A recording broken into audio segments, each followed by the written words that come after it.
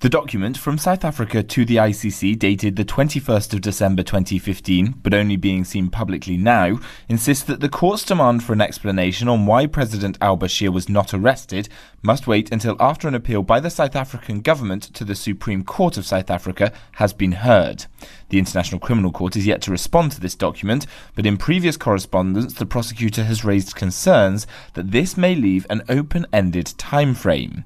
South Africa says arbitrary deadlines over a matter which is not urgent could prevent the relevant facts from being obtained, and has also challenged the ICC for saying court processes in South Africa are, quote, unpredictable in previous documents. Judges in the ICC's pre-trial chamber are now deciding a course of action. Jack Parrick, SABC News, Brussels.